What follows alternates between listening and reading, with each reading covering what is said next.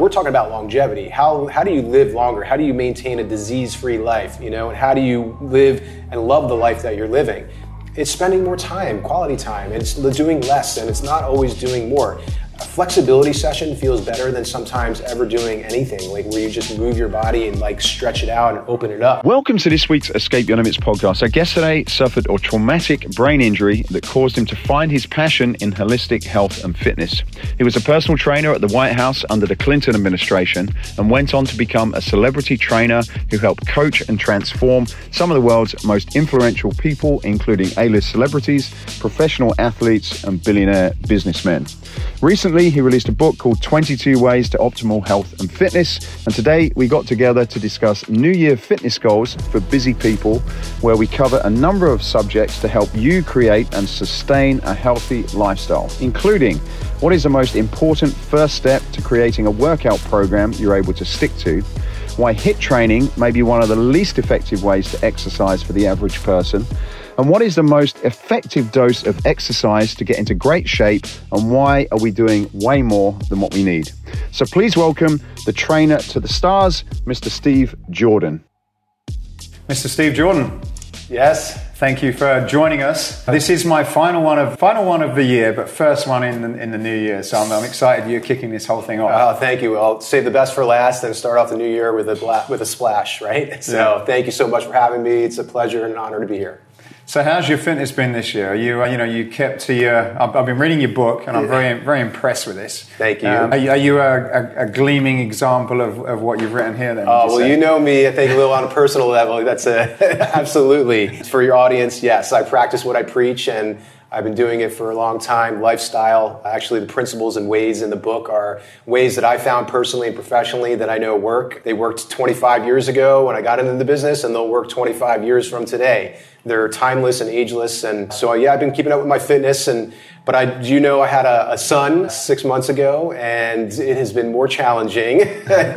People definitely told me, a child will turn your life upside down, and I didn't believe it or couldn't fathom it. And it certainly did. It's been the most challenging 6 months of my life, but also the most enjoyable and pleasurable, and I'm so grateful and just love that guy so much. So it's been challenging, but I get it in when I can, and I do my best, which is so important in this business, and in fitness, to just do your best. You don't have to be perfect, doesn't have to always look like your best workout, just doing your best, and you kind of take it from there. You zig and zag. Yeah, I thought, as it's the start of a new year, I reading your book, and we're going to sort of pull some chapters out to talk about, but I thought I wanted to kind of frame this as being the sort of New Year fitness goals for busy people, because you mentioned, you just had a child recently, and people have got businesses, and it's very easy to, I think anyway, and a lot of people I talk to, it's very easy to kind of get into a plan when you don't have a lot going on in your life.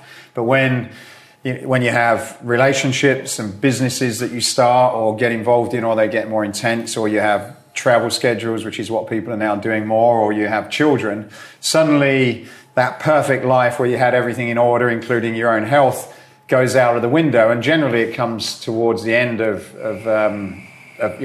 comes at the end of your priorities. And I think, and we talked about it on your podcast, is trying to make, or not trying, using one of those chapters in your book, but actually making it a priority, and using that to, I guess, drive everything else to make it, to make the rest of your life easier. Yeah, absolutely. You mentioned a few things there that really stand out.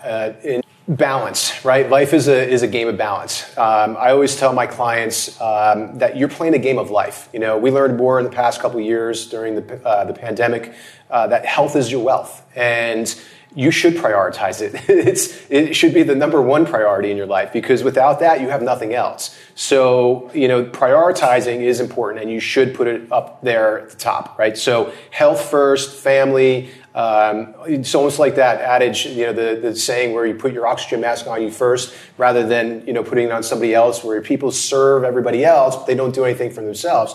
So you need to do something for yourself do that, prioritize that, and then the other places will come in a little bit easier, you might find. It's harder to do the things for everybody else and then put yourself towards the end of the line, and that's always a recipe for disaster. You said try, and you caught yourself, and I applaud you for that, because language is really important. It's how you use language and your intention on language. When you try something, you usually don't do it. It's like do or do not, right? As Yoda said. So that is a chapter in this book, and I think it's really important to make sure your language is in sync with your intentions. If you want to prioritize fitness and health and your well-being, then you need to act as if, and you need to say it is a priority rather than I'm trying to make it a priority. You have to say it is a priority. And you have to believe it before you can achieve it, another chapter of the book, right? So you have to do that in order to follow through on it. And listen, again, as I said earlier, nothing is perfect. You have to just do your best. And you will fall. It's not how hard you fall. It's how quickly you pick yourself back up. Rather than losing a day or two, let's say losing 2 days and working out, make it 1 day. Or if that's a high standard and maybe too much for you to ask, or maybe for you and I, that's an easier standard to follow by. But if it's 3 days, don't let any more than 3 days go by without exercising or moving daily or doing something. Then pick yourself back up and get back in the game. Make it a rule. And when you make it a rule, it's less likely you break a rule. You're less likely to break that rule because we're really not intended. We don't like to break rules. I mean, even the baddest person in the world doesn't really enjoy breaking rules. They just got caught up in the habit of doing it. We just got to break that habit. So prioritizing it, using better language, don't try, do, and put it at the top of your priority. Make health your priority. Set it as a standard, just like you have standards in other areas of your life. If you're dating, you have a certain standard of a guy that you like or a girl that you like, or if you have a car preference, you have a certain standard of car, a certain model or make. Clothing, everything, fitness clothing, the certain gym, like there's, gyms on almost every corner, everywhere you go, but why does one person like this gym as opposed to this gym? There's a standard, there's a quality of people, there's certain elements inside, the atmosphere, the equipment, right, that people like. So set those standards, recognize them, and then do that for yourself and follow through on it. You've had an interesting client list, which I wasn't aware. Actually, we've known each other for a little while. We met this year actually through a friend, and but you've had some pretty interesting clients for sure. Yeah. So tell us a little bit for those of you who don't know you. Tell us a little bit about the people that you train and some of the challenges that people that I guess most of us would class are at a high level. Just to almost like relate that we're all kind of the same when it comes to fitness. Yeah. So I am a trainer to the stars. I have always been really embarrassed to say that because it's kind of silly, but I actually turned it around and I say that because as soon as you think of a star, you think of somebody in Hollywood. And that is true, right? But everybody's a star. We're in this vast world, this big galaxy, and there are billions and trillions and zillions of stars out there. We're all a star. What I help people do is shine brighter. That's what I do. When I say I'm a trainer to the stars, that's what I do. My intention with that name and brand was not at that, but I actually morphed it into that. I was thinking one night after just a brainstorming idea of branding, what could I call myself? This celebrity trainer, but everybody's a celebrity trainer, like in LA when you're working there. And again, it doesn't have a cachet anymore. It used to have a very strong cachet, but today it's almost like it's actually negative if you say that, in my opinion, and others' opinion.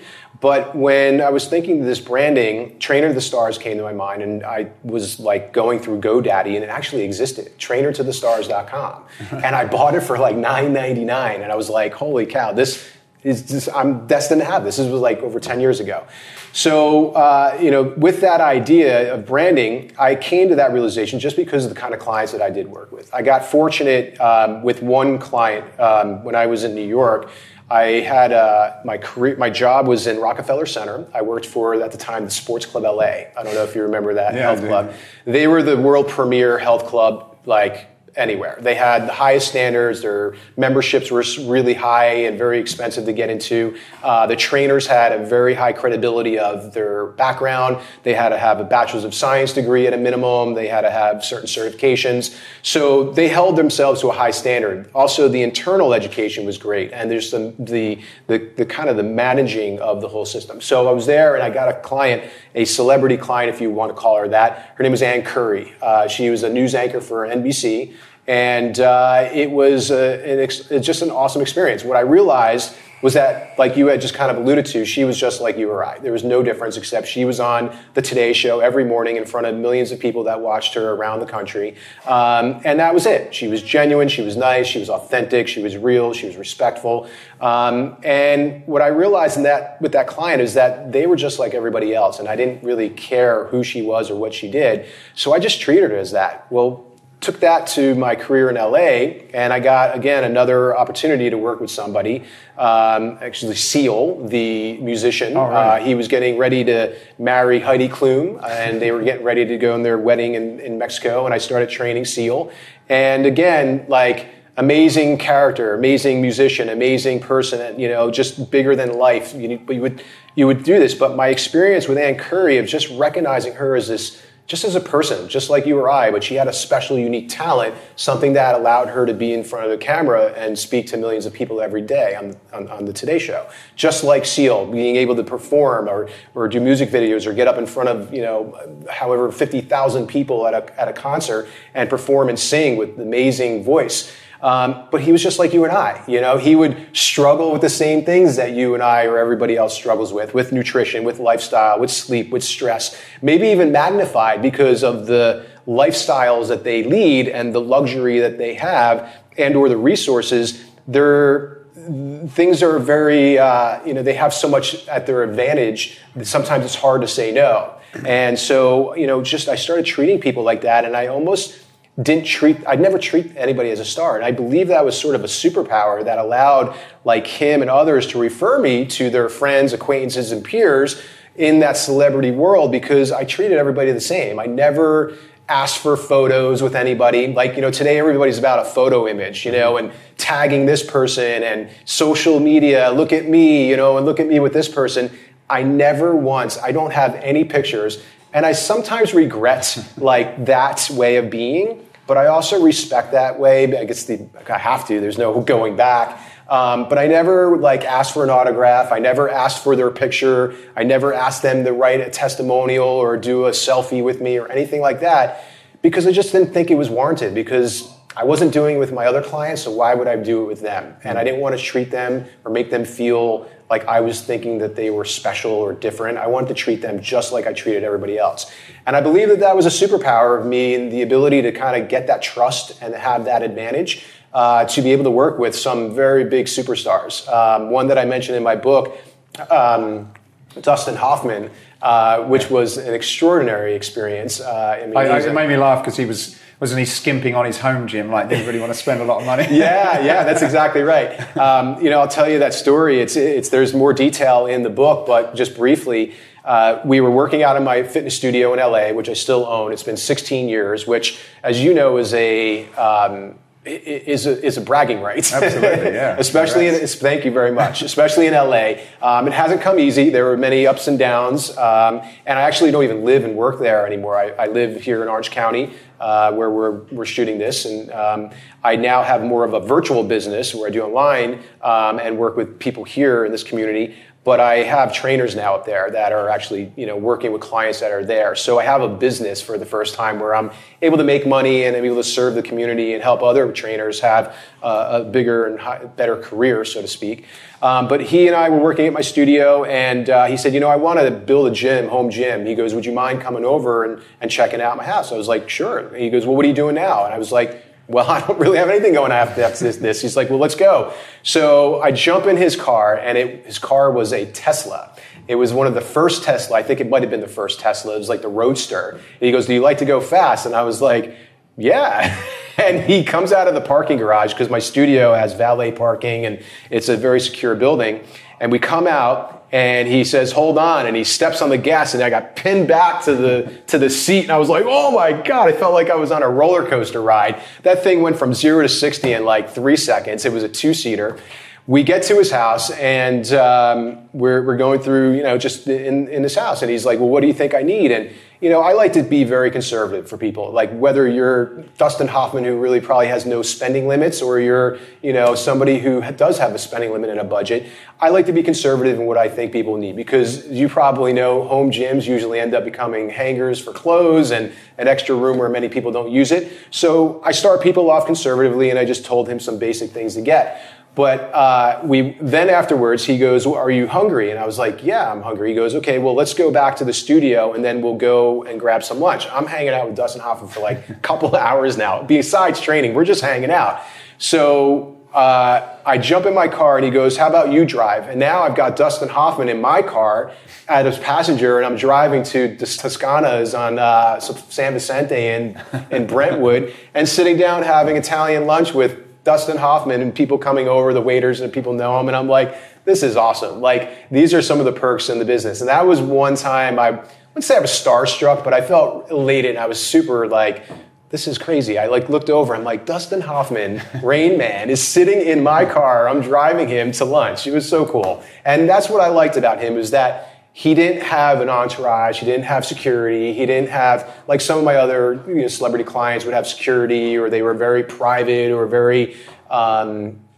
Mm-hmm. He was very open and very gentle and kind and just really authentic. So, and most people are. So, and that's when you get to know them and you get past their, some of those layers where they do need to be guarded, because people will take advantage of them, and, many people will want something from them. And once they trust you, they're just like you or I, normal people. Introducing the next big thing in functional training, the Escape Barrow, a revolutionary training tool that combines a loaded farmer's carry with a sled push to develop hip, grip, and core strength. Developed in partnership with Pete Holman, inventor of the TRX Rip Trainer and Nautilus Glute Drive, the Escape Barrow can be rolled, pushed, dragged, and carried. The Escape Barrow packs a punch with an impressive load capacity of 440 pounds, and with a 2-stage galvanized paint covering process, it's also ideal for outdoor use. So head over to escapefitness.com/barrow. That's escapefitness.com/barrow to find out more. Enjoy the rest of this episode.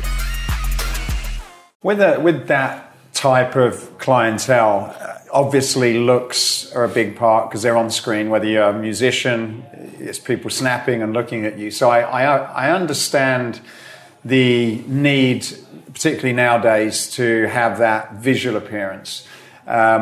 But the other thing that I guess goes with that, and I know you've trained billionaire business people and not just in the celebrity world, but how are you seeing people that are, I guess, generally classed as the best of the best in whatever field? How are they looking at fitness in terms of their own personal performance? So not the six pack or the chiseled chest, but how are they looking at from, okay, I get now how this is, or are they getting how that impacts their performance in whatever they do? It's a great question. And it's interesting. I never really thought of it that way, but something came to my mind just instantly.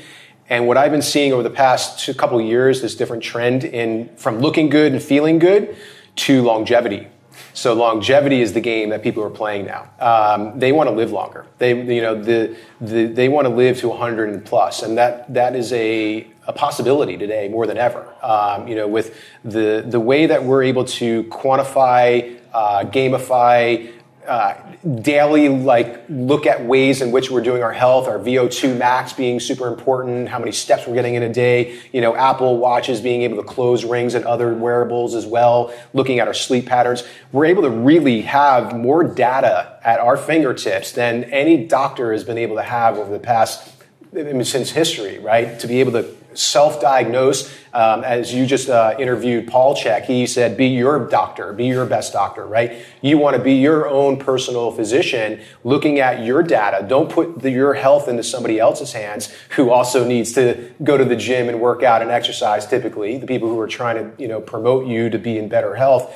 is somebody that also needs it. You got to take it into your own hands. And there's so many ways in doing that today. So longevity is the game that people are playing that I've seen at this high level, because they understand. They go to these centers, these conventions, they go to these different institutes where people are talking about longevity and living longer and what is going on within that. The biohacking communities, the science, not just from the outside, but from the inside. What is going on a cellular level?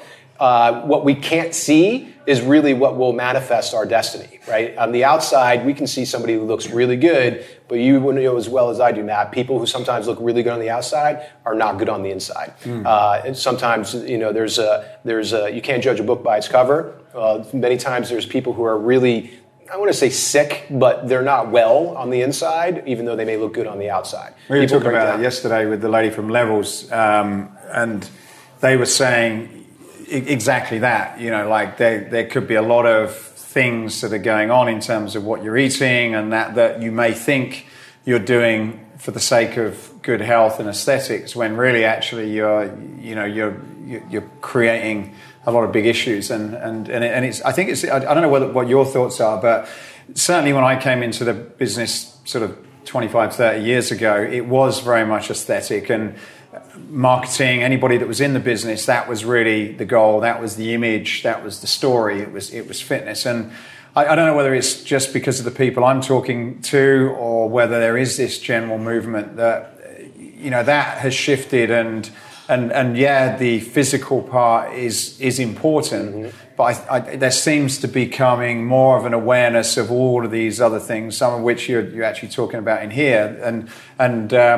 I don't think that's necessarily got down to the consumer level, but certainly people that are in business are starting to rethink and reposition themselves. What is it actually that I need to be offering now? Yeah, and that's exactly right. Typically it's a trickle-down effect, right? So the people with means of resources, again, people who are going to these conventions, you and I, who are at the top of our field, we're the influencers, if you want to call it influencers, and I use that word very loosely. I sometimes have challenges with that, but we're the ones that are getting that information and disseminating it and allowing the masses to get that, right? So the people that I deal with have that understanding, because some of their physicians are very high level. They want to be at the top, and their understanding and education around longevity. Whereas, look at Dustin Hoffman. He's got to be now in his probably late 80s. And he's still acting, still doing whatever he's doing. I got a client, Mark Damon, who comes to my fitness studio, works with one of my trainers there now, who I've been working with for over a decade. He's a world-renowned producer. He's got Oscars. He's done all this and that. But he's 89 years old, almost 90 years old. He drives himself to the studio 6 days a week to work out, because he knows that is the key to living a longer, healthier life, is exercising, moving daily. That's one of his keys, and he needs to do that. And we'll do it until he can. And then if he can't drive down, we'll go to him and make sure that he's getting that movement in. But that's the kind of people, the trendsetters, the people who have the high standards, where it will start to trickle down, and the masses will start to hear this and feel it and understand it in years to come. I still think it's very new and innovative. There's a company, I just did a retreat at Canyon Ranch about 2 weeks ago up in Woodside at their location there. And I met a guy there who, have you ever seen the Solo car? The car, it's an electric car, it's just one person. Right. They have it at the Century City Mall in LA. They're like kind of test driving. He invented that. This guy's a mad scientist, super inventor. He created a company called Jevity.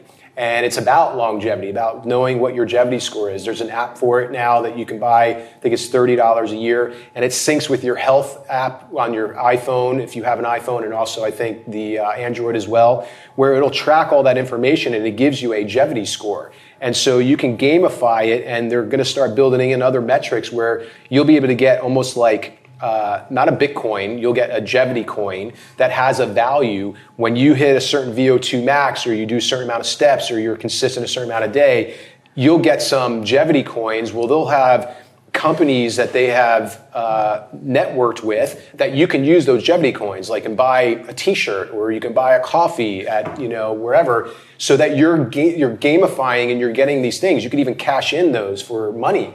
Your insurance will go down, your health insurance will go down, but you're being able to create an opportunity for you to not just do it, but have tangibles so that you can be rewarded and be just inspired and motivated to do more, which I think is awesome. You know, it's a super innovative way to keep us thinking about how much longer we want to live. I mean, when you said, I intend to live to 100 years old. I mean, I'm almost 48. I'll be 48 in February. And, you know, I know you're pretty much around the same age as me. I mean, I think about my lifespan. I'm like, yeah, easily. Like, we've got that in us, right? There's no possible way that I'm not going to live to 100. I believe it. And if I achieve it, fantastic. And I see more and more people living to that than ever before. And I know that the statistics are out there. Have you heard of Gary? You must know Gary Brecker. Yeah. So I was listening to a podcast yesterday, and as it relates to age, and apparently he can tell within a very, Dana White, I think he was talking to, he can tell within a very tight time span exactly how long you're going to live. What are your thoughts on that? Have you heard that? Well, that's this Jevity app as well will give you, based on certain metrics, this anticipation of what you'll live to. Right now, my Jevity score is 128 years old. Oh wow! You're good then. is positive. I mean, it's going to it'll decrease, right? And it's not an exact science. There's no exact science. I mean, there's a lot of variables. I can walk out of this room right now and get hit by a car, right? God forbid. But the point is, there are many factors that go into it. There's no like one way. But I know that fitness, health, wellness, nutrition, lifestyle, what we're promoting is a guaranteed, like you have a 60% chance. I think this is a statistic. This isn't a made up statistic. This isn't something that I'm just thinking and growing out of my head, that you have a better chance of living longer life, disease-free. And disease is not just the obvious cancers and heart disease. It's the other diseases that people are plagued with: back pain, hypertension, autoimmune diseases, other things that are robbing our quality of life. And, you know, these are the things that I believe that we are empowered today more than ever. And you need to be motivated now more than ever to do this, because life is worth living. And as you know, you read in my story, I mean, I nearly died, and I know what it feels like, and we're, you know, on the brink of life and death, to living an extraordinary life. I want to live an extraordinary life, and I want everybody else to do that too. So you got that, and that's I think it's the first chapter about knowing your why, and you clearly have a great story, shocking story actually when I read it about how you got your why. I hope people don't have to go through that to be able to find theirs. But I do sense, and I'm around people that are in the fitness industry. I've been in that place for a long time. So most of the people that I interact with or speak to on a regular basis are in the business. They're running a business, they're owning a business, they're working in a business that is there primarily to get people fit and healthy. That's all they do. You know, I'm not in the automotive industry or anything, it's the fitness industry. And a huge percentage of people in the industry, which you're in as well, they don't necessarily walk the talk. And I was curious to know why, and if you think this, which is obviously the first chapter for a reason, is if it's because people don't really have that. I get how some of the celebrity, the stars that you talk to, I kind of get how they can do it because it's very much connected to their identity and they're in front of cameras, etc. So I kind of get why that can be a why. But what do you think is the challenge with people getting something that actually serves as leverage for them to do it? Because without that, you're getting this kind of I'm going to do it for a few weeks and I stop and it's not a priority and life gets in the way and life's more important. How have you seen, or what do you think people can do to be successful at identifying a why and getting something similar to your case, which changes you permanentand It's a great question. I'm going to do my best to answer it. And what I say, don't take this as the gospel. It's not the 100% truth. But what comes to my mind is that people they don't appreciate life or what they have. They take it for granted. And I think that's human nature. I take things for granted. I'm sure you take things for granted. Mm-hmm. We take the things that are constant in our life for granted until you all of a sudden almost don't have it, right? It's like you may be in a marriage, right? And you may be thinking everything's going along, and then your husband or wife says, I want a divorce. And you're like, what? And then you're doing everything you can to, or your boyfriend, girlfriend, to try and like save that marriage. All of a sudden it means something to you now. The why is big enough to do whatever it takes to try and save that marriage. Or when you take your health for granted and you go see your doctor and your doctor says, I'm sorry, you have stage 2 cancer and we need to do some chemo and maybe surgery and whatever else. Otherwise, this is going to turn stage 3, 4 and you're done. All of a sudden, I'm whoa, I need to like do something different, change my lifestyle, eat better, and do the things that I know that are going to prevent this in the future, even once you have the surgery. So I think that, we're wired, unfortunately, to take things for granted and until we are faced with sometimes the challenge. And so what I like to do is use my story as an inspiration to turn the light on for people or make people like have that aha moment, because it may not, and I hope, like you said, it never was as severe as what I went through, but life does throw you curveballs. I don't care who you are, right? It's unfortunate. Like you're going to have loss in your life, a family member, a loved one, which is inevitable. You might get injured, a car accident, or fall and trip and hurt your hip or your neck or whatever it is. Or you might have lower back pain. You may be totally normal and healthy and you have lower back pain. Or if you're an athlete and you're playing at a top level and you pull a hamstring or you sprain an ankle or you twist a knee, whatever it is, it looks like. These events are going to throw you derail you, throw you off out of your balance. But when you have a why and you stay consistent with that and you're understanding that this is a long game, not a short game. That's also, I think, another reason. People are intrinsically motivated by short-term gains and wants and needs, right? We want the immediate attention, but we're bad at like the long term, right? It's even like savings, right? Why do I need to put $5 away a day, right? Because if you did that in 20 years, you'd have a lot of money in the bank and that cumulative effect. And I believe health is, again, cumulative as well. The more you do today, the better it's going to turn out later on. It's going to show up. So, a lot of what ifs and possibilities there. But again, like I said, I think people they don't know their whys because they take it for granted. They take their life for granted, their health for granted, and it's always going to be there. They are more, short-sighted. They want short, immediate, like attention gains and feelings rather than a long-term benefit. And then I think it's really just, they don't work hard.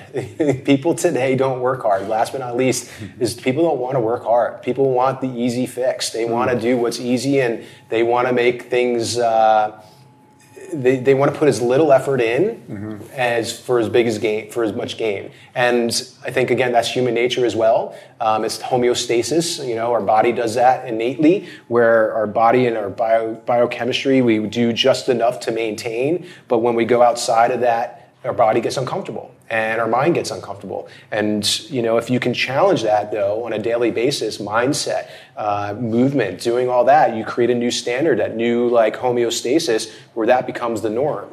And that becomes the sweet spot where you need to dwell in. And sometimes you can go higher, sometimes you can go a little lower, but you want to maintain this. It's like the ocean. Tides rise, tides fall, but you want to stay somewhere right in the middle. I think you hit on something there, and I just made a note now. There was a guy I interviewed a couple of years ago called Jerzy Gregorich.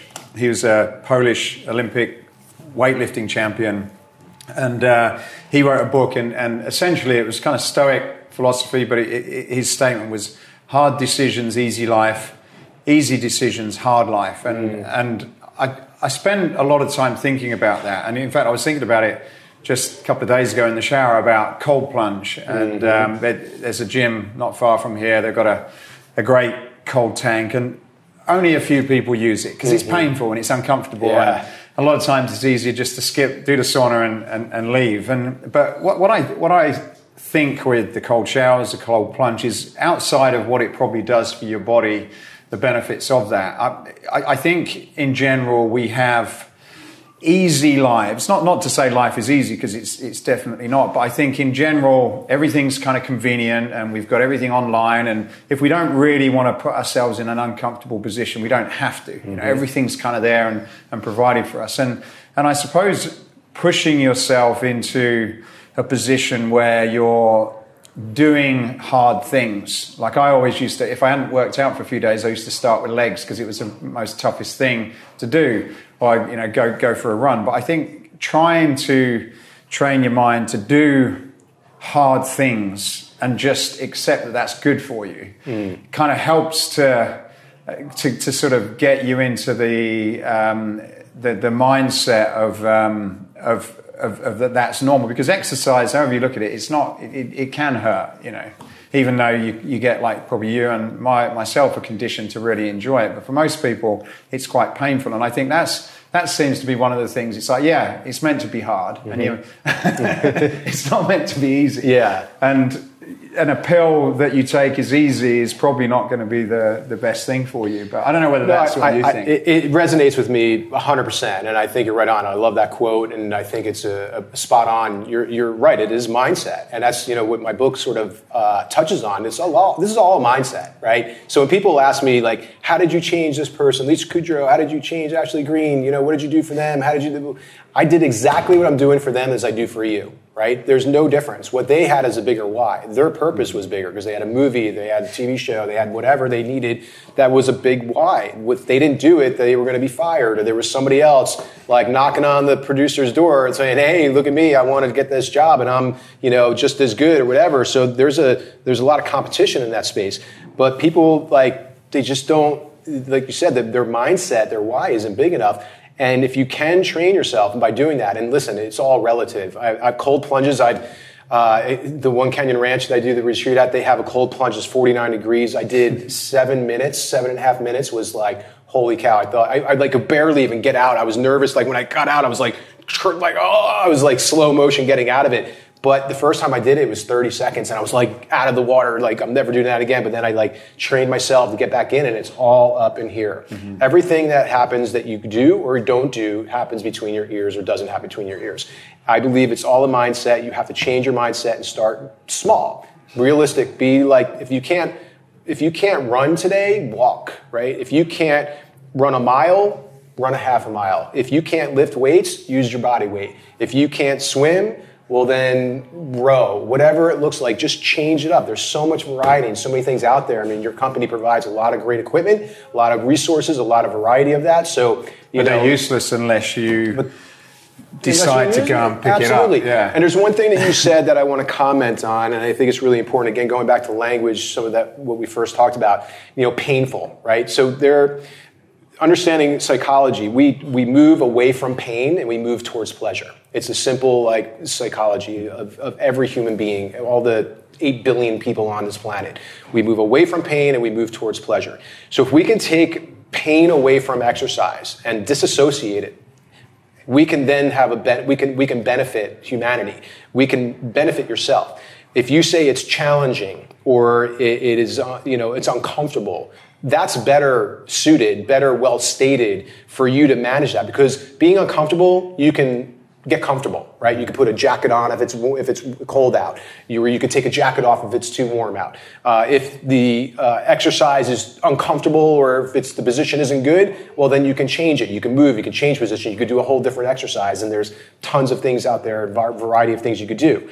And if it's challenging, you just have to keep it challenging enough, not to the point of where the next day you can't walk or move, but where you feel like if maybe when you stretch or you do move and you kind of you look for things, you're like, oh yeah, I feel this little tightness, my body feels stronger, I move, and you do that. You don't want to create pain in exercise, and you want to, by all means, disassociate that word with exercise, movement, well-being altogether, and you'll be more than halfway onto your, living a great life.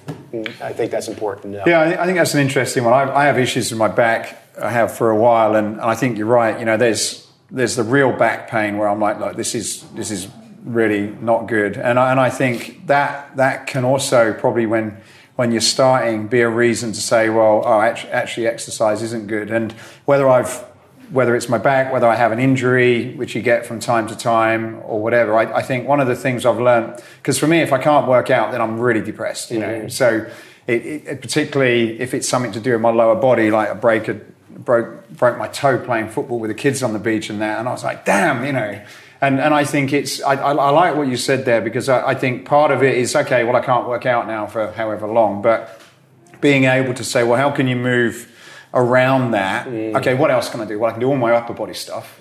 Great. Okay, what else can I do for lower body? So I think that philosophy I like, because you've got to just try and there's going to be something that works for you, isn't there, I think? And it's not, okay, because I can't do that now, that exercise bucket is closed. It's like, no, well, what are those other things that can get you into the habit of continuing to do something? Mm-hmm. There's always an option. There's always an option. And as you know, my story, like I found options. I've worked with people as you know, obviously the celebrities and professional athletes, but I've also worked with people who are handicapped. Like with literally coming into my studio in a wheelchair.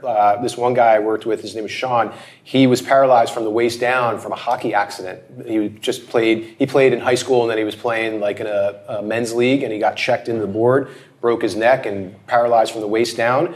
I had him come out of his wheelchair and like sit on a power plate, which is this whole body vibration tool that I use in my studio, and get vibration on him and start. I had this other girl who had this rare genetic disorder called Machido-Joseph's disease, and I'd be surprised if anybody knew that, because it's a very, very rare condition. But she had this, and when I got her on the power plate as well, like she had this immediate like sensation of euphoria and movement where it brought tears in my eyes, chills on my hair stood up on end, and like chills, and I had like tears in my eyes to see how like just in 45 seconds this girl felt, because she felt like a new lease on life, that there was a new possibility and hope that she didn't have before. So there's always opportunity, there's always ways. You just got to be open-minded and just not accept whatever you're at as your destiny and as the place that you're going to be. You got to think about progression. You got to think about being better today than you were yesterday. Yeah. And that, I think, is so important, having that mindset, because we all can be better than we were yesterday. I think it comes back to psychology. I did a lot of stuff with Tony Robbins, and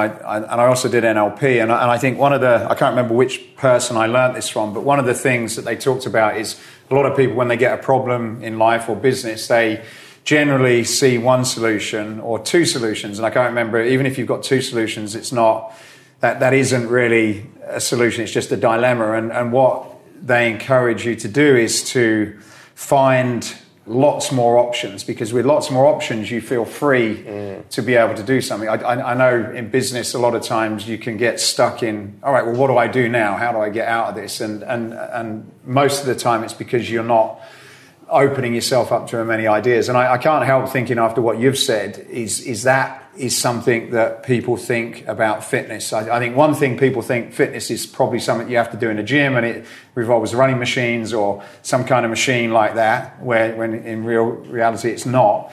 And I think that probably prevents people from doing all of the other things, like you say, walking or body weight stuff that could probably get them in good condition, that maybe they just don't realize is even, possible. Yeah, I think they don't understand the definition of fitness, what it means to be fit, right? So my book is optimal, 22 ways to optimal health and fitness. Health is first, right? That's prior to fitness. Fitness is this, other thing that you could do where you're able to move your body in ways that are going to be a little more aggressive, so to speak, or maybe a little bit more higher intensity. That is fitness, being able to play with your kids or your grandkids, or, have an active life instead of going to a vacation where you're sitting at the pool and drinking pina coladas. You're going on a vacation and climbing a mountain, or you're riding a bike, several miles, going on a biking tour with a group and seeing, the environment in which you're dwelling in and visiting.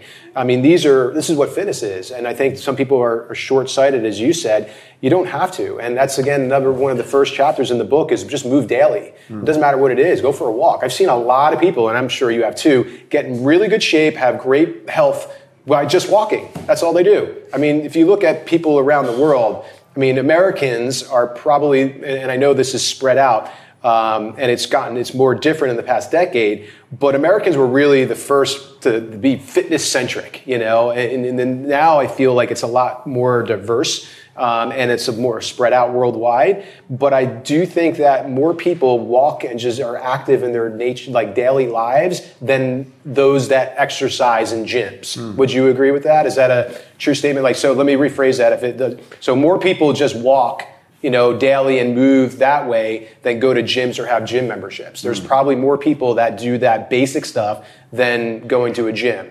And I think that's something that you say, like where, going back to your point is you don't need all that stuff. It's great to have. It's nice to have. It makes it convenient, variety, right? But you don't need it. It could just be just going for a walk, maybe starting around the block, then going around your maybe neighborhood school track. And then, maybe going on a vacation and, going for walks in the neighborhoods or places that you're going to visit to see something different that you wouldn't normally see, but sitting by a pool and drinking a pina colada. I think that's another point that I'd like to talk about because, step counting and 10,000 steps has been around. Everybody knows this is a boring story. However, I can't help thinking, and I know this is true certainly for myself, that we're not even really doing that. Some days you're on, particularly now, you're on Zooms, meetings, we're sitting down, we're in a coffee shop, we're going to our car, we're parking outside the supermarket. We're not moving very much. Right. Even people that are super fit are not moving. Maybe if you live in somewhere like New York or London where you have to catch trains and stuff, those are the exceptions. But I don't think most of us are moving enough. And also I think that... I was chatting to a gentleman, a friend the other day that has Parkinson's, and he was telling me that one of the best things for people with Parkinson's is fitness, exercise, and that for them the best way to control a lot of the symptoms is to actually have small sort of like bouts of fitness throughout the day. So probably 3 times of small things. So you could walk, you could maybe lift something for a few minutes, and I think when you part of I guess the issue is how we look at it. It's almost like comparing it to food. You've got one meal a day where you have to eat everything in that one meal, and then that's it. Whereas maybe, and you're the expert, and it's a question to you really, but do you think that probably going for a decent walk in the morning and a decent walk in the evening before bed after you've had something, and then maybe having something very simple like a sandbag, that maybe in the morning you just do some basic movement, you do some squats, you do a few deadlifts, and you kind of, maybe you just do 3 sets of 10 3 times a day, which takes you no time, with a nice long walk. Do you think that if somebody wasn't really doing a lot or used to go to the gym and don't do it, if they incorporated something as simple as that into their life consistently, 4 or 5 times a week, do you think that would, along with getting their diet in control, do you believe that would sort of, really change their health and wellness? Yeah, I don't think, Matt, I know for sure. I absolutely know without a shadow of a doubt that works. Right. And I think that I believe, if I'm not mistaken, there are statistics and there's research showing that short bouts of exercise is more beneficial than one long bout of exercise. So people might think, I got to go to the gym for an hour. Well, it'd be better if you did 4 15-minute workouts a day, or movements. That's not called a workout, because that people are like, I got to change in my workout clothes every day. Like 15 minutes of movement in a day is better than doing 1 hour, because in that 1 hour, you're not consistent. You're going to be kind of taking breaks in between. But yeah, there's some research that shows that short term, like those benefits that you just talked about, the short-term movement, morning, evening, afternoon, before you move throughout the day, before, after lunch or after dinner, that will be beneficial to your health, absolutely, without a shadow of a doubt. Yeah, and just as I've got one of these Oura rings, and sleep's in your book as well as a chapter, being important, but it's almost like you think you sleep better than what you do. Yeah, and I certainly know that I feel I probably work out more than I do, although I do track it pretty well. But I think most people think, I go to the gym and I'm in there for an hour. Yeah, but how long within that hour you're actually working out? And then what are you doing for the rest of the day? Because there are certain days of the week where I don't go to the gym, and if it's not a weekend when I'm out with the children, I look at my sort of movement and I freak out. I'm like, what? I've done nothing, and it sort of got me thinking. I've got a small gym at home and stuff, and because of my back, I tighten up. So when I went to see Paul, there's a few ball exercises that I do with a ball and a kettlebell. just loosens me up. And then once I start loosening up, I then start feeling as though I want to do a little bit more. And it just kind of wakes you up and gives you like this shot of energy. And I suppose it made me think, do we reinvent what fitness should be in people's lives, and is it because of what we think of having to go to a place and do it? Is that limiting getting more people involved in some other form of sort of movement and exercise? Yeah, I think you're spot on, and I think the shift, if there is a shift in that direction, is going to take a while. But I still think there's going to be the purists who want that 1 hour gym time, and I love that as well. I'm a member to a gym, and I love putting in that hour, the hard work. But I like to also do those little short, frequent things throughout the day. And we learned over the past 3 years during the pandemic that fitness can be done anywhere. I mean, literally. And we've been doing that. I mean, as you know, my business, I moved down here. I had a gym. I still have my gym in LA, but I was doing it only there. Now I'm doing virtually. I have clients in Maine, New York, Florida, where I'm training them virtually and giving them something, whether it's a half an hour, an hour, on a daily basis where they're feeling great and they're able to get the gains and benefits. I've never met them face to face. I have a virtual class that I have that I teach people. I have about 7 people in the class that show up or don't. I record it and send it to them, and they do it and track it over time. It's amazing. We can do things today. We have so much more at our fingertips than we ever had before. I don't think we should be so provincial and narrow-minded to be able to think that we've got to go to the gym. We got to add extra time into our day to do these things, because the time, as you know, is our biggest asset. We don't have a lot of it anymore. We got to spend more time with family, which we saw in the pandemic as well. People got really appreciative of spending more time with family. We have now hybrid work days where people are going to the office for 2 or 3 days and then they're able to stay home and do work from home. And it's because these large companies like Apple and Google, and they see the value that people have. Their health, but also their happiness. Right? People are happier. They're better when you're with your tribe, with your family, with your friends, and you're able to spend more time rather than sitting in a car. Even if you're in a car listening to a podcast or, like we're offering here, it's still time away from you could be with family and loved ones and people that you care about and care about you and get that, personal touch. So absolutely, I think it's super important for people to understand that exercise and having good health and fitness and wellness is not about going to a gym. It's also, having those lifestyle choices, and I can't keyword there, lifestyle, and use the two, doing those things on a daily basis, being consistent, whether it's 15 minutes is better than nothing. I think that's one thing I want to mention too, where I'm sure you've seen this.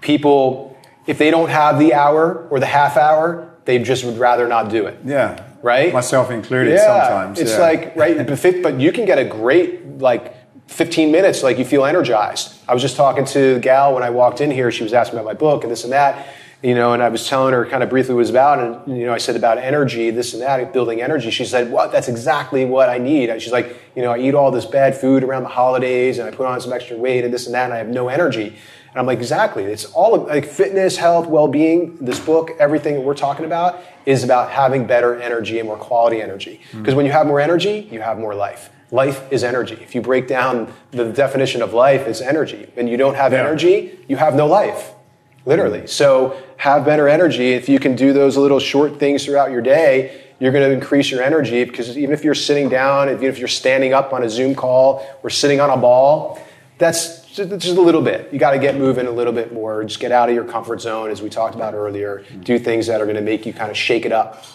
Well, in your book, you've got a chapter which is called Schedule It. And that is also, it links to the previous thing, which is, have I got enough time to do it? And I know more recently when I've got a lot going on, I'll work, and then maybe I'm meeting someone for dinner. And I like to, when I go to the gym, I love the gym, and I'll spend an hour or so working out, because I just get into my own zone, and then I'll probably spend an hour. I'll do the sauna and the plunge and everything. But that's quite a time commitment, and I do miss it if I can't do it. But there are times where I've got a much shorter time, and I need to get showered and everything else like that. And one of the things that I've sort of challenged myself to think about is, well, even if I've got 10 minutes, what can I do?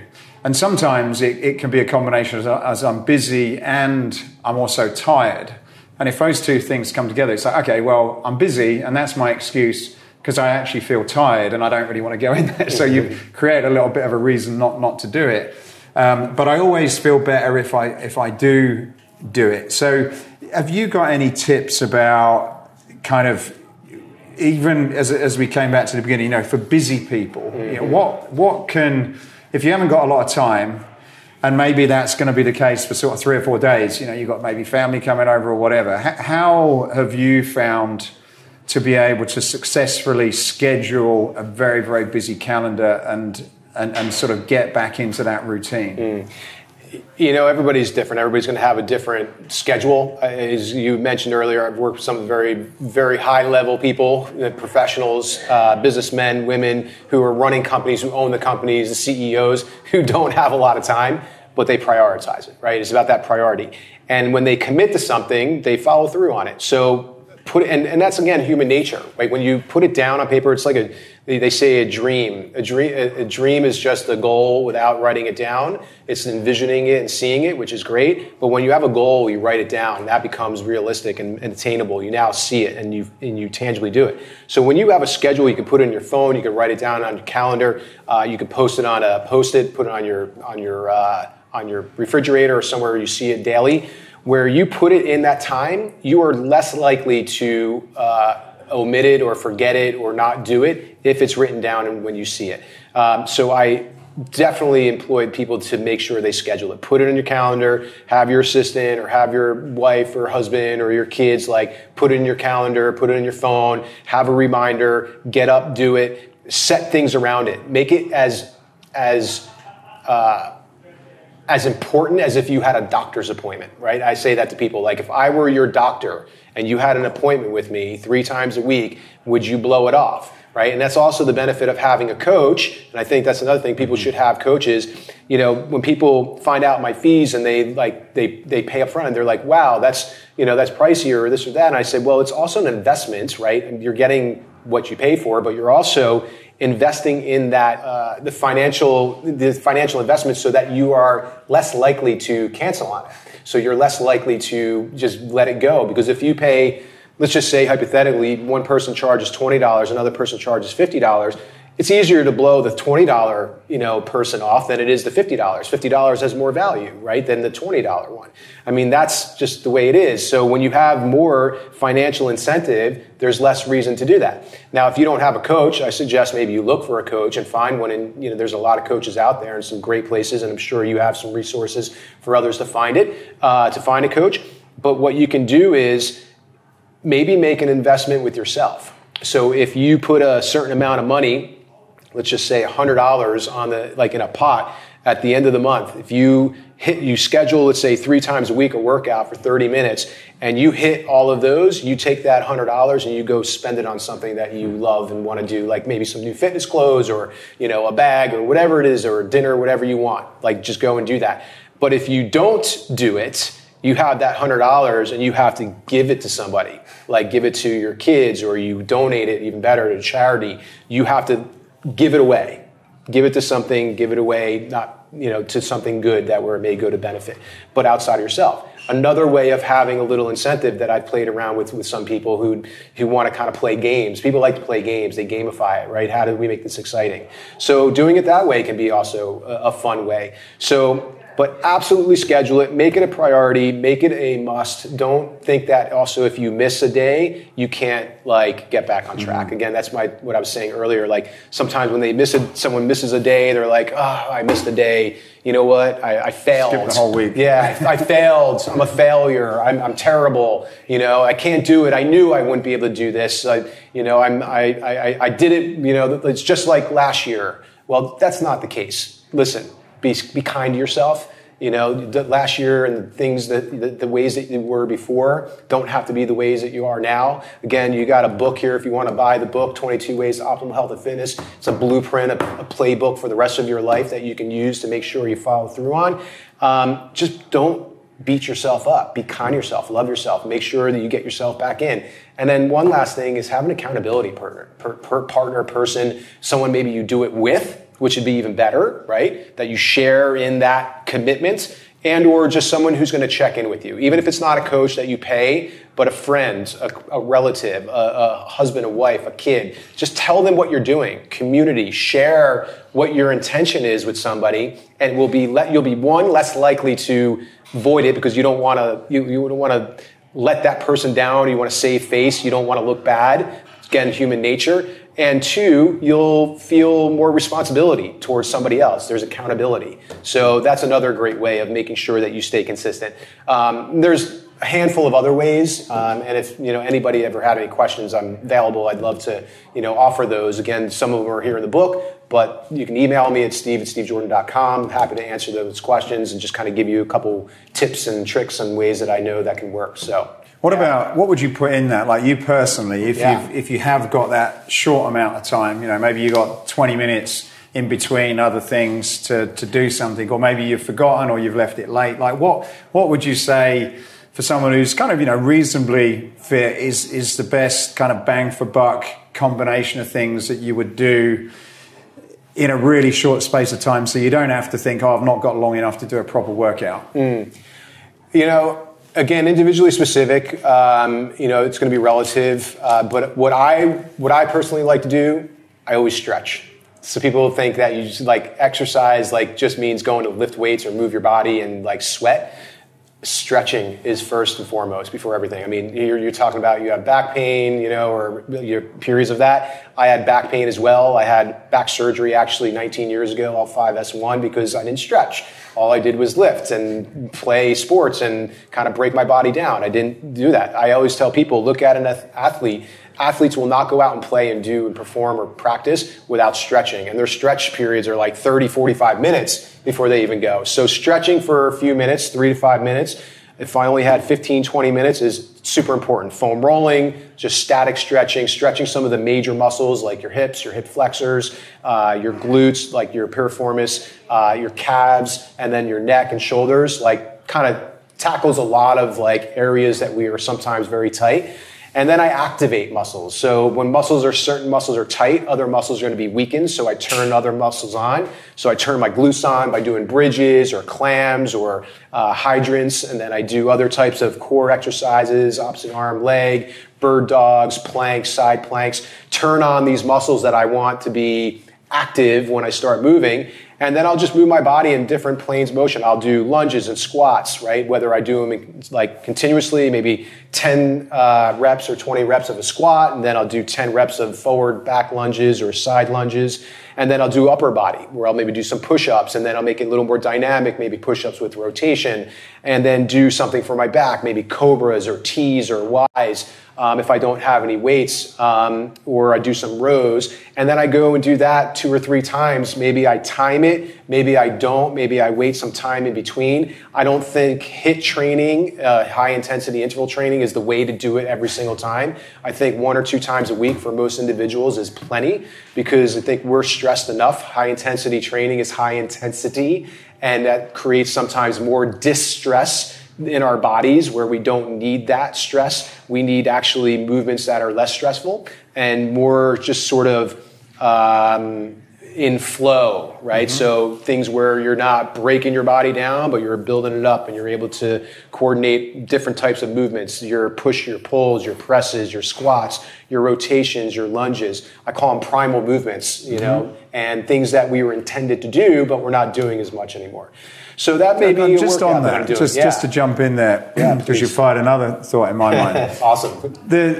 The fitness industry in general, and we have one of these locations ourselves, but there's been this big trend for HIIT, and it's tough. It's tough to do it on a consistent basis unless you're super fit.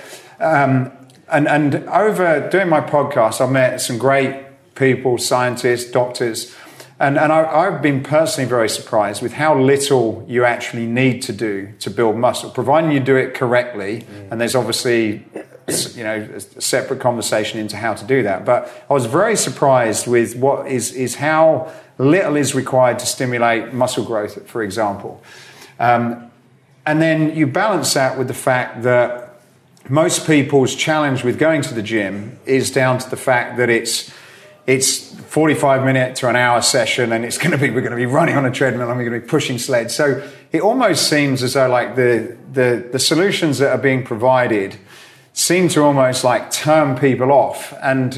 But even more importantly, they don't necessarily seem to be the best things that you would need to do for I guess, general longevity. You talked about stretching. Okay, well, now I know there's some boutique stretch lab and those types of things that are coming out. For strength training, I don't hear a lot about, and I'm sure there are some, but in general, if you look at the sort of headlines, I don't see anything that teaches you really a good, simple strength program that probably takes 15 to 20 minutes to kind of condition your whole body, which should be possible.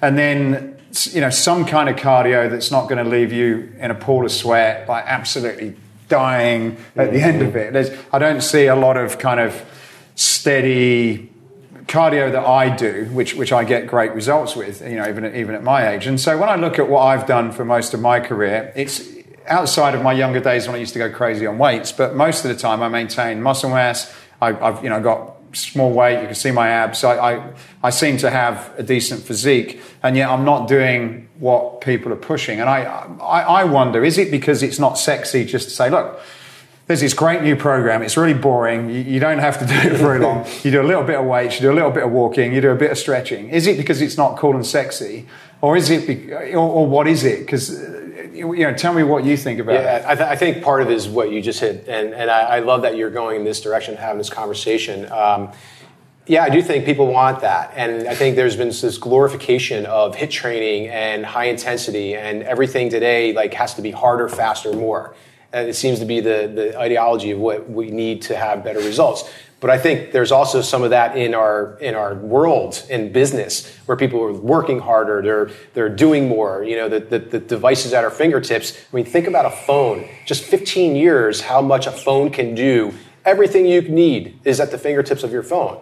And you don't need to do it, but you're working harder, you're working longer days, never turning off, you're always on, from morning, from the time you wake till the time you go to bed, and you're just living this constant in reaction, more, better. And even the demands in work are you have to be better than the next person. There's just always somebody right behind you who's coming up. So I think there's part of the psychology of that as well. And I do believe what you said, there is this glorification, and people think that is what you need. And you are right on. The research is out there that you don't need as much exercise to have that muscle stimulation and muscle growth. And what is muscle growth? I mean, if you want to be a bodybuilder and you want to perform, and I know you had that, experience at one part of your life, you're all in. There's nothing else that you're doing. You're eating and working out. That's it. And that isn't really what most people do. That's a very, very, very small, it's less than 1% of the 1% of the 1% of the 1% people that actually do that. And that's not necessarily healthy, as we talked about earlier.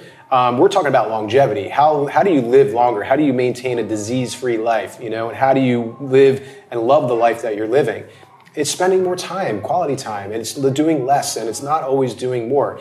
A flexibility session feels better than sometimes ever doing anything, where you just move your body and stretch it out and open it up. I've had clients come into my sessions before, and they're high intensity guys and girls where they're like, this and that. I'm like, how are you feeling today? I always check into somebody. I'm like, how are you feeling today? Stress. I'm like, okay, well, we're going to warm up. We're going to stretch. And then I try and move the stretch from 5 minutes to 10 minutes to 50. They're like, I want to start working out. And I'm like, listen, you trust me? Am I your coach? Or you're your coach? And they're like, I know, but I want to work out. And I'm like, just trust me.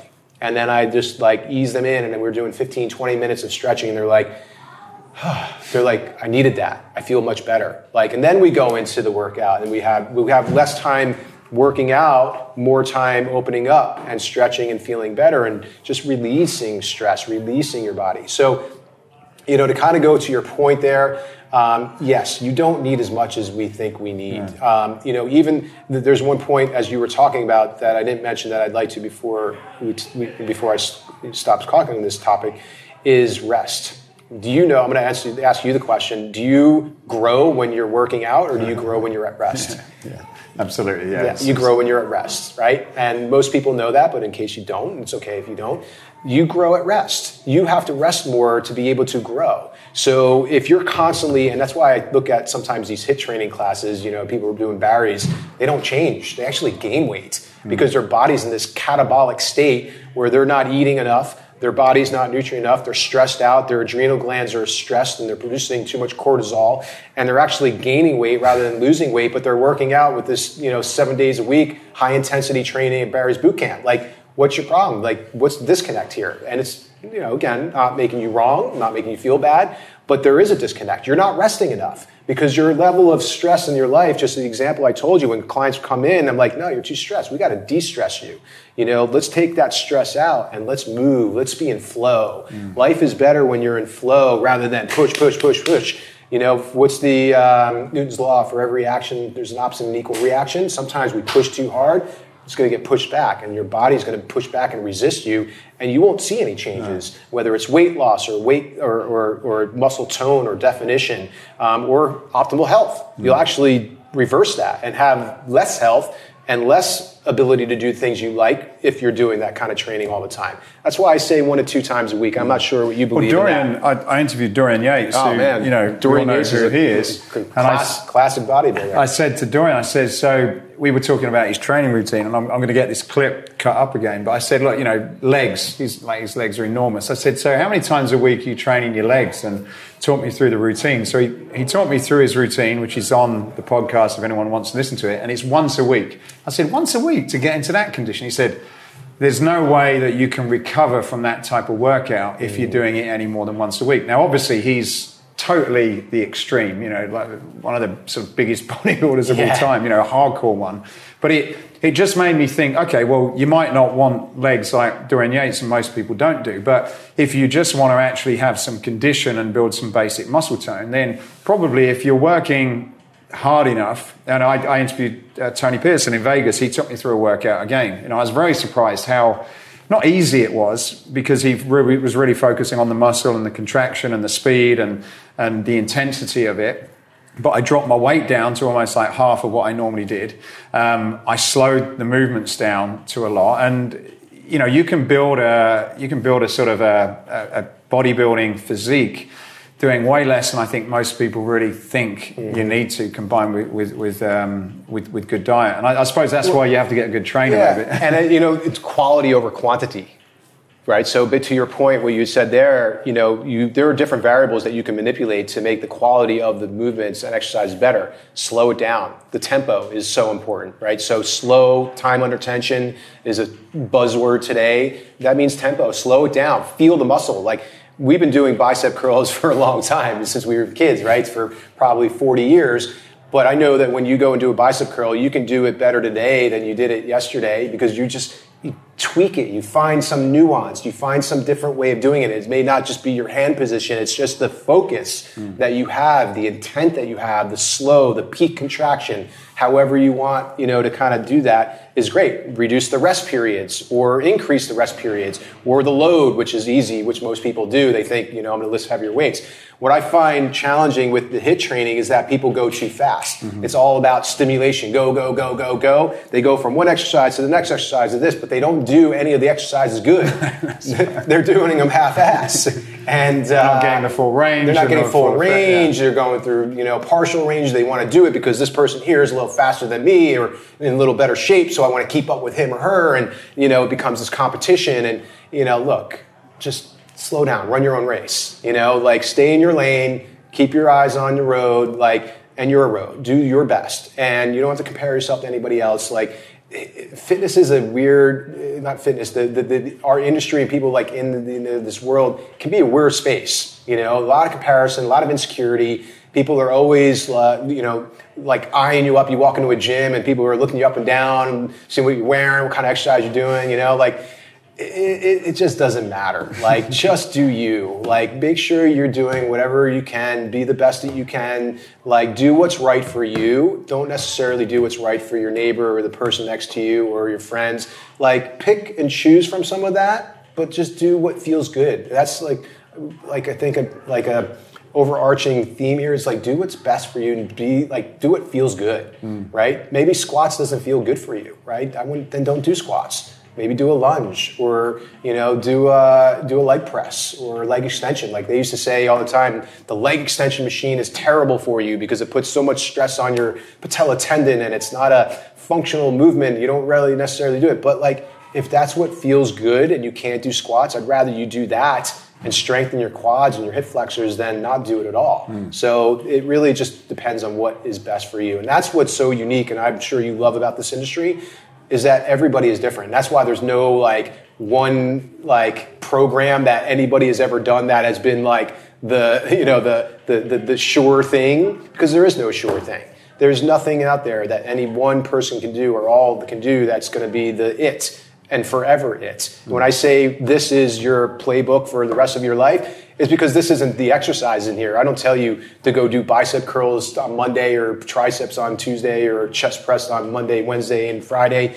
No, I tell you the ways to do and be in your mind, to be in your body, to be in your nutrition and your lifestyle, that you can then play the game and choose the plays like you would in a game that are going to be best for you in the situation that you're in. So you're your own like quarterback, you're your own captain of your life, and you make the decisions to dictate the way you need to. And if you can hire a coach, and then you have more knowledge to interact with that coach rather than that coach just giving you the information. With the book here, you have more awareness and knowledge to be able to have conversation with the coach and say, hey, coach, why is that better than this? Or why is this way better? Like asking questions and having dialogue rather than just being just a person taking the information and going to do it. You think Tom Brady, when the coach tells him to go do this play, and he's like, you know what, coach, I don't think that's the right one in this particular instance. And they have a dialogue back and forth, and then they may come to an agreement on why one's better than the other, where Tom Brady might just say, you know what, I'm not doing that one. It's not the right situation. This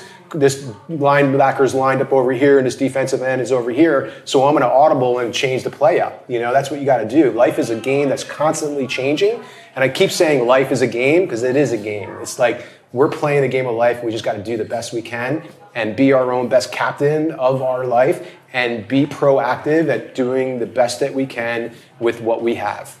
Where can people get the book then, Steve? On my website, stevejordan.com. And you could also get it on Amazon. I have it on there on the Audibles, just the ebook as well. But you can get a hard version, autograph it for you if you buy it on my website, stevejordan.com.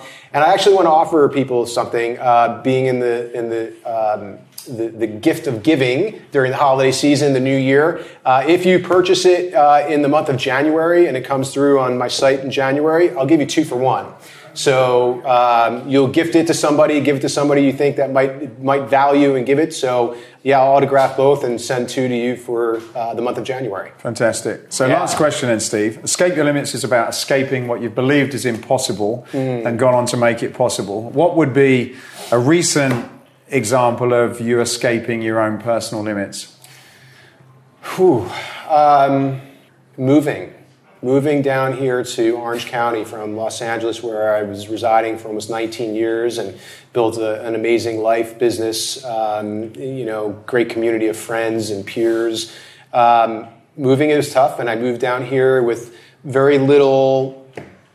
I mean, I was able to, I had a couple contacts, and, it was just, it was daunting, but I wanted to create a better quality of life for myself and for my family, and create a family and have a family, where Los Angeles and the way that I was living there wasn't conducive to that. Where now I live in a neighborhood and where we have kids in the neighborhood, and we live on a block now where there's 6 newborns within the past year. So my son is going to have friends just in the neighborhood, a few doors down and next door.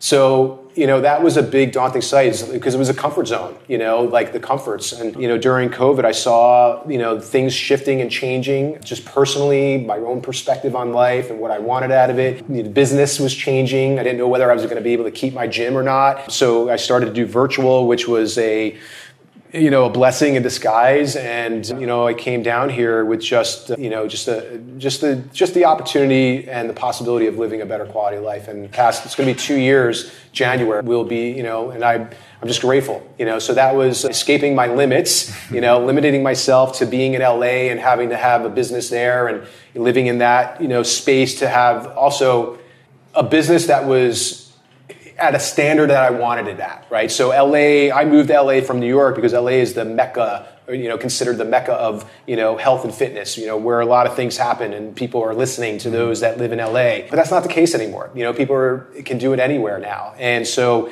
still being able to be relevant, still being able to be an authority, a mentor, a figure of, the pinnacle of this industry, being able to, help people, to motivate, inspire, to educate them, and being able to live somewhere kind of off the grid and outside of the nucleus of where our industry is. So, yeah, that's, I think, my most recent escaping limits, and I'm grateful for it every day. Well, thanks again for coming in. Thanks for the book. Recommend people check that out. It's a great read.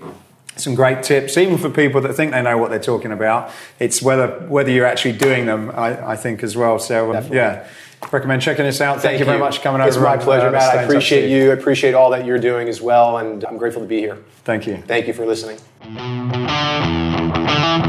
Hey, I hope you enjoyed this podcast. If you did, then please go over to iTunes and subscribe to the Escape Your Limits podcast.